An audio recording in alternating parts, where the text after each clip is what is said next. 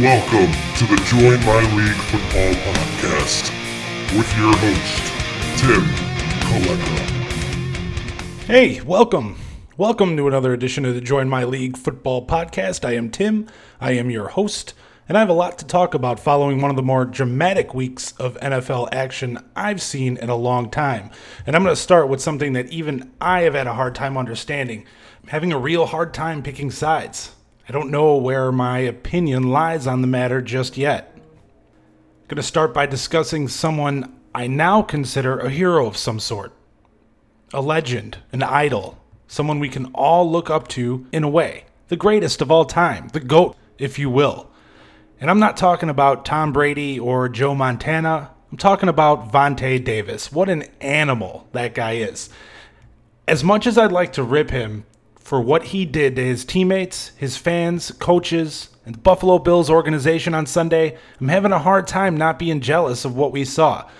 If you aren't aware of what Davis did on Sunday, Davis's team, the Buffalo Bills, they were down going into halftime by a score of 28-6 to the LA Chargers. The Bills team came out to play in the second half with a comeback on their mind. However, Vontae Davis did not, apparently. According to Bills head coach Sean McDermott, Vontae walked into the locker room at halftime and pulled himself out of the game. Not only that, but dressed himself in street clothes, said, "I'm done," and walked out of the stadium. At halftime, Bills linebacker Lorenzo Alexander was the one who told reporters after the game that Davis had retired mid-game. So Davis ghosted on his teammates. No one knew anything. And as disgusting and disrespectful as that is, I can't help but envy that. You know, the guy's played 10 years in the NFL and he's so well off that he decided he can just retire halfway through a workday and be done with it. Just decide he's going home. How awesome is that, you know? He cited on social media that he wanted him and his family to walk away from the game healthy. No one can blame him for that, right? But you couldn't pick a better time to do it. You can't make this stuff up. And speaking of making stuff up, couldn't he have faked an injury? Went on, sat on the bench for 30 minutes and retired after the game? Apparently not, because dude ghosted. And that's the stuff legends are made of. That's how people are going to remember that guy. The guy who walked out on his team at halftime and retired. And he doesn't care. That's the best part. I'm rich. I have my health. I have my family. To hell with all you. I couldn't stop laughing when I heard that news. I thought maybe, just maybe, he'd have a change of heart, report to the team Monday or Tuesday, take a little fine, maybe a one-game suspension or whatever, and move on. Doesn't sound like that's going to happen. And he's totally okay with it. Made even more hilarious by the fact that it's the Bills, arguably the worst team in the league, that will definitely be fighting for a top 5, if not the top overall draft pick in the draft in April. So he went to work on Sunday, already feeling lousy about his team's chances. He stepped on the field, got scorched for 28 points, and he just had it. But I envy that. I envy that he's able to just be like, nope, and walk away. If he handled it differently, it wouldn't be such a story. Like I said, had he have faked the injury, it would have eventually came out, but that's not nearly as disrespectful as, being like, bye. But if he did do it the slightly more respectful way, it wouldn't have been legendary. The amount of nerve it takes to just ghost on your team like that. Wow. As you can tell, I'm having a tough time knowing how to feel about it. I'm torn. On one hand, it's like, what a badass. On the other hand, it's like, you spoiled rich, entitled sack of shit. How can you do something like that? And all I know is if he does decide to come back, and again, not likely, but if he does, I doubt any NFL team would be willing to sign him after the stunt he pulled on Sundays. Anyway, I just wanted to acknowledge that real quick, as it was one of the bigger stories of the NFL weekend. Now I want to get into the real greatest of all time. I never thought I'd see the day where Tom Brady was outplayed by Blake Bortles by such a large margin. Brady threw for 277 yards on Sunday with 2 touchdowns, while Bortles threw for an astounding 377 yards and 4 touchdowns.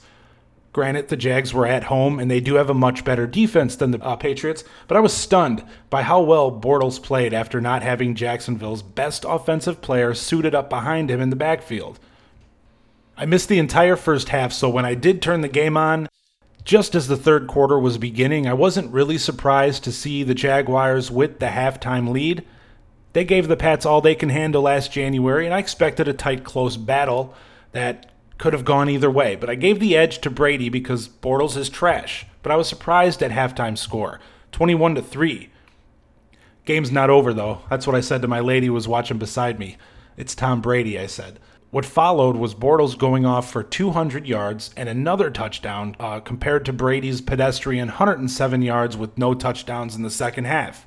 The 31-20 win by the Jaguars on Sunday, it doesn't make up for the heartbreaking AFC Championship loss to New England last year, but Jacksonville did send a message on Sunday that, they're not a one-and-done team like so many people have claimed them to be heading into this season. A 3-0 start for the Northeastern Florida team could be on the horizon because they're going to host the Tennessee Titans on Sunday. Meanwhile, the Patriots look to get back on track Sunday night, and they probably will as they head to play a Detroit Lions team that just can't do anything right.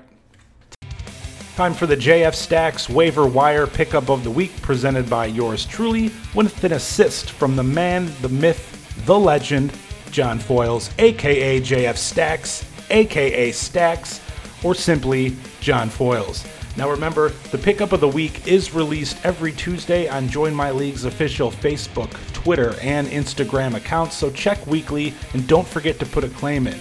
This week's choice wasn't very easy to make as there were so many great choices to choose from. Guys like Ryan Fitzpatrick, who's still available in a number of leagues, to guys like Austin Eckler, Giovanni Bernard, Deshaun Jackson, John Brown.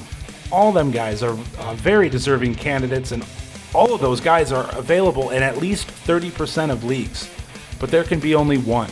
And this week, JF Stacks waiver wire pickup of the week goes to Keelan Cole, wide receiver from the Jacksonville Jaguars. The number one wide receiver from Jacksonville, might I add, according to the Jaguars website and unofficial depth chart. Cole has put up 10 catches for 170 yards and a touchdown through 2 weeks, but it was his 7-catch, 116-yard, and 1 touchdown performance against the Patriots this past Sunday that made it seem, at the very least, he's in for a lot more targets, especially if Leonard Fournette continues to miss time with a pulled hamstring. And after that Odell Beckham-like catch on Sunday, I say he's deserved it. The guy is still available in over 40% of ESPN fantasy football leagues. So if he's available in your league, go get him now. And while you're at it, go Join My League on Facebook, Twitter, and Instagram, and find out who the JF Stacks waiver wire pickup of the week is each and every Tuesday. Man, what a week it was for NFL kickers, and not in a good way, no.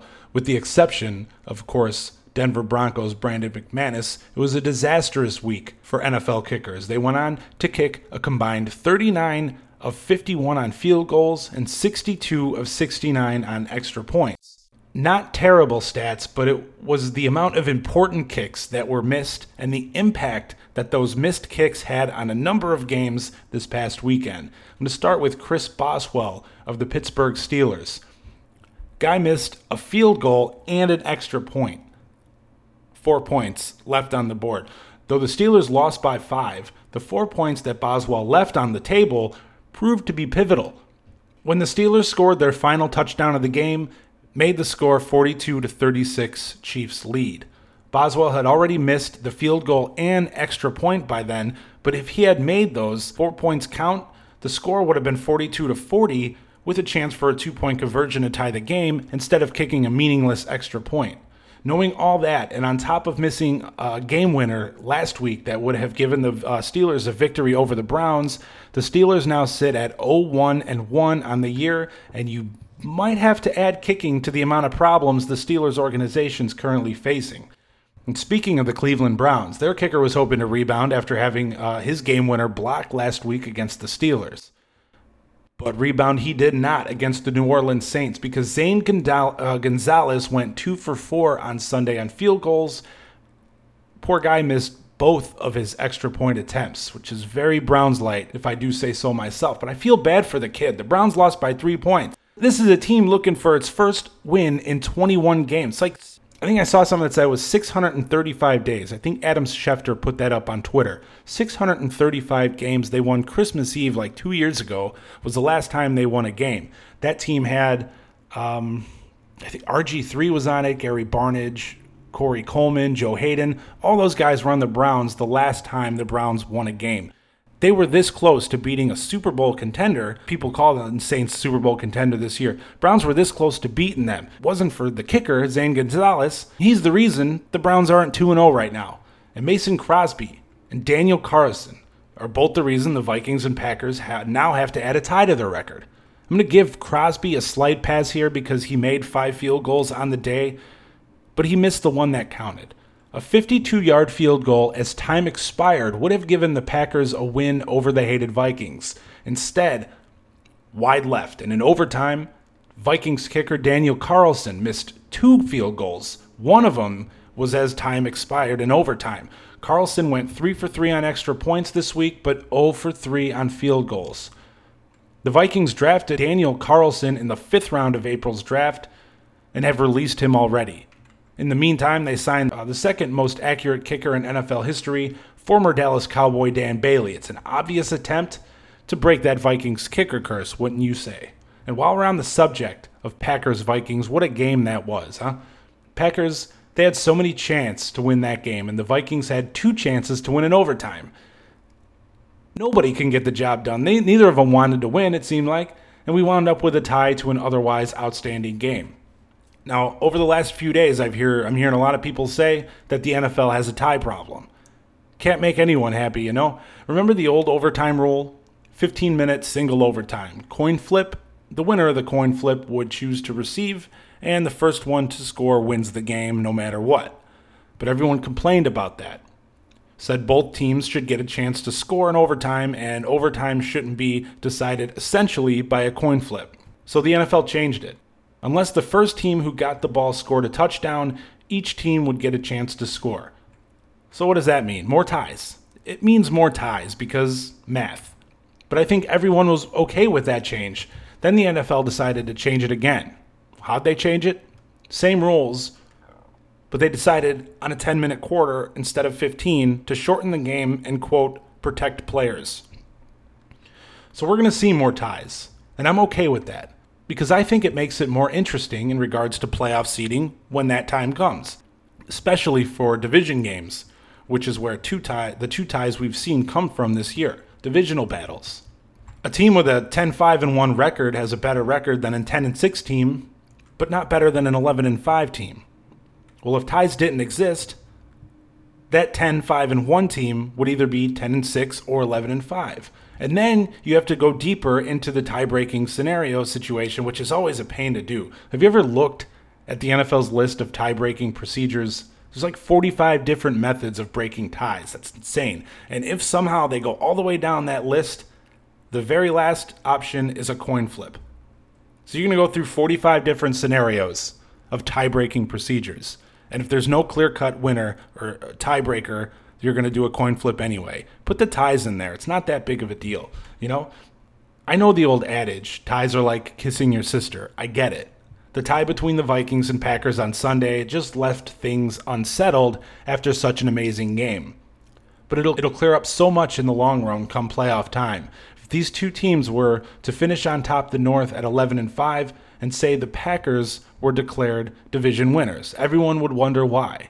Well, when Vikings fans look and see a potential tie-breaking scenario such as wins against like opponents is a real thing, they're going to be furious. When these teams face off in Minnesota later this year, the winner of that game will hold the tiebreaker over the other, and it'll just make it a lot easier in terms of seeding or division winners. So I don't have a problem with a little bit more ties, as long as it doesn't turn into how the old NHL was, where a team used to have more ties than wins or losses. If it doesn't turn into that, I'm okay with it. And thankfully, the NHL cleared that up. But I'm fine with NFL ties. 2 ties in 2 weeks, okay, it's a little concerning because we do like to see winners. But a tie every now and again isn't such a problem. Now, one more thing I want to touch on that game before we move on. A few weeks ago, I complained that the new tackle rule was bound to become a big problem. And I was asked why I didn't consider, the helmet rule, the new helmet rule, to be such a problem. But to me, the helmet rule, through 2 weeks, it hasn't made much of an impact. It hasn't been much of an issue. Maybe it'll come up a little more in the future, but the new tackle rule, That's becoming a big issue, as I predicted, and it was evident in Green Bay on Sunday. Where did this rule come from? Well, let's rewind. The Vikings traveled to Green Bay last season, and during that game, linebacker Anthony Barr drilled Aaron Rodgers on a perfectly legal hit, breaking his collarbone in the process. So the NFL implemented a rule starting this year. You're no longer allowed to drive a quarterback into the ground using your full body weight, which goes against logic, but okay, fine. Not going to get into that again. A new rule, players got to adjust. Well, it came back to bite the Packers this year when Cousins released the ball just as Packers linebacker Clay Matthews popped Cousins, and the ball sailed into a Green Bay safety's hands late in the game. That interception would have sealed the win for the Packers, except flag on the play. Roughing the quarterback on Clay Matthews on a perfectly legal tackle. We've seen the same tackle a million times, but new rule. So let me clear this up. Legal hit, right call according to the rule book, but it's a bad rule.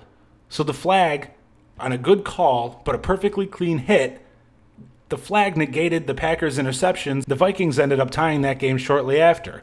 What a turn of events. Being down 20-7 at one point in the game, the Vikings fought back and turned that loss into a tie. This is a win for the Vikings because while they won't admit to it, a tie is better than a loss, especially on the road and especially against a division rival. And they'll play the Packers again. Next time they're going to play the Packers at home, where the Vikings are going to have the upper hand. And should they win that game, like I said, the tie helps them out in tie-breaking scenarios against the Packers when Week 16-17 rolls around. I know it's only Week 3 and it's too early to start speculating, but we're fans, that's what we do. And I'm going to keep the speculation going. And I'm going to talk about MVP candidates. MVP candidates up until this point, and there's really only two, Ryan Fitzpatrick and Patrick Mahomes. I wish I had a Patrick joke right now.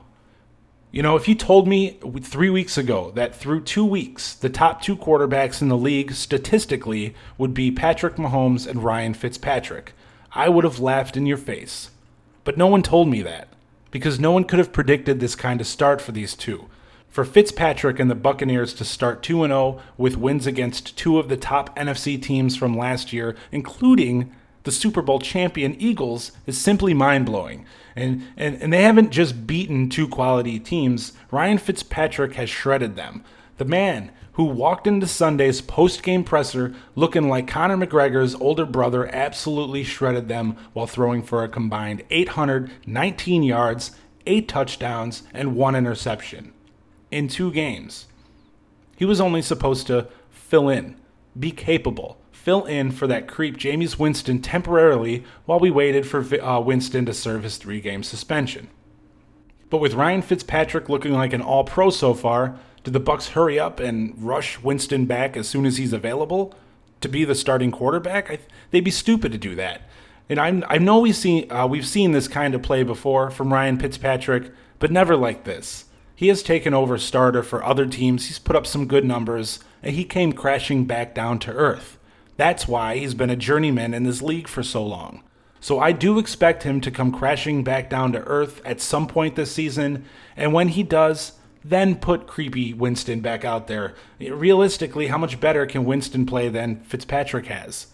The Bucs going 2-0 is shocking to everybody, including the people at Tampa Bay.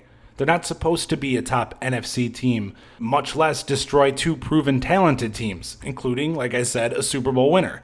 As for Mahomes, his start, slightly less shocking, but just as impressive. He was considered a potential breakout player of the year. But even the most optimistic of Chiefs fans could not predict this kind of start. He was taken 10th overall by the Chiefs in last year's draft, sat the entire year, and now has been given his fair chance to start. He's taking full advantage with 582 passing yards, a whopping 10 touchdowns, and 0 interceptions. And just like Fitzpatrick and the Bucs, both wins for Mahomes and the Chiefs came against quality Super Bowl contending AFC opponents, who we assume, like I said, they'd be fighting for a playoff spot come December, but also a Super Bowl appearance. Chargers and the Steelers were no joke coming into this year. The Steelers look like a joke now, but they weren't 3 weeks ago. 4 touchdowns in the opener against the Chargers, and again, 6 touchdowns against the Steelers in week 2.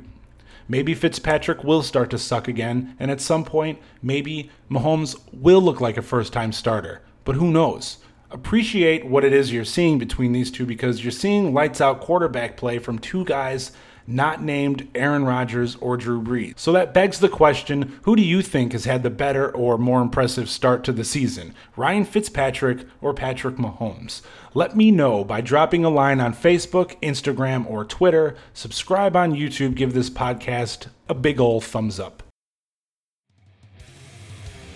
Time for some quick hits and what the haps is around the league. Heading into week 3, the biggest news of the week is from the trade of Josh Gordon from the Browns to the Patriots. The Browns will receive a conditional 5th-round pick for Gordon, who is one of the most talented athletes in the league, but over the years has been battling substance abuse issues. The move is considered a low-risk, high-reward for a Patriots team that could desperately use a number 1 wide receiver.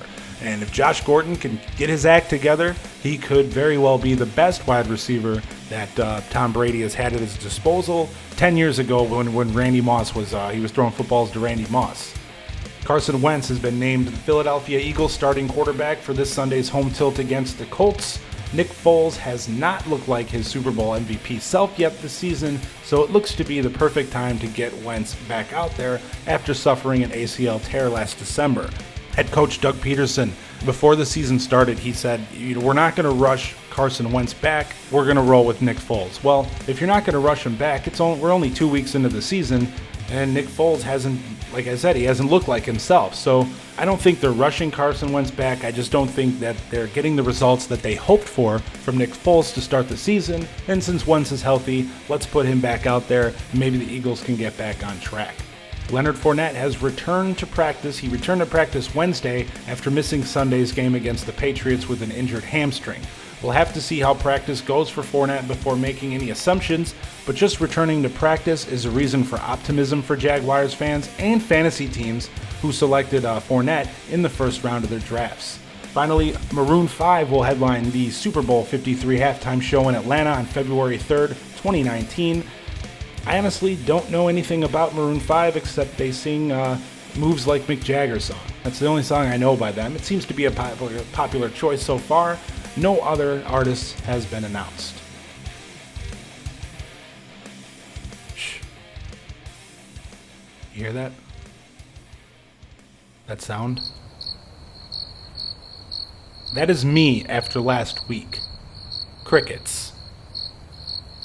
I said week 2 was the hardest week to predict, but I was surely going to improve my record from last week, and what happened?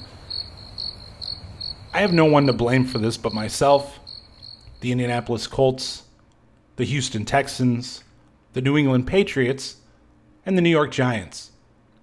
Luckily, the Chicago Bears saved me from a winless week. I went 1-4. 1-4. I'm ashamed. But you know what? I could look at it one of 2 ways. The first way being that I'm not picking gimme games here. These games are not easy to predict. I could go the easy route. I could have taken the Rams, the Chargers, and the Broncos, kept my Sunday and Monday nighter games as the same, and went 4-1. I try to pick 3 interesting, challenging, tough games of the week along with the Sunday and Monday nighters. So maybe I should look at my 4-6 record through 2 weeks and say it's not too bad, all things considered. Take it with a grain of salt, yada yada. Or I could look at it the second way and just admit that I suck.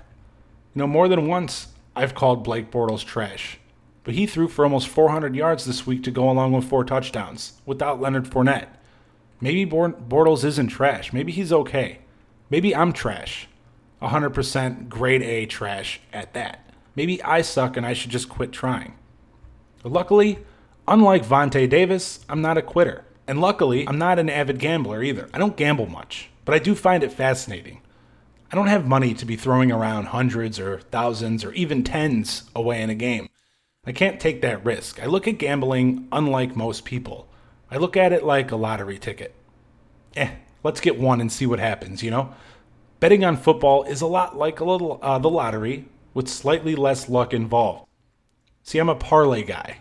I take 3, 5, 6 games I feel pretty good about, parlay them together, lay a $5 bill out, hopefully I get it right, and maybe my payout's like $300. It's not life-changing money, but just something to make games more interesting.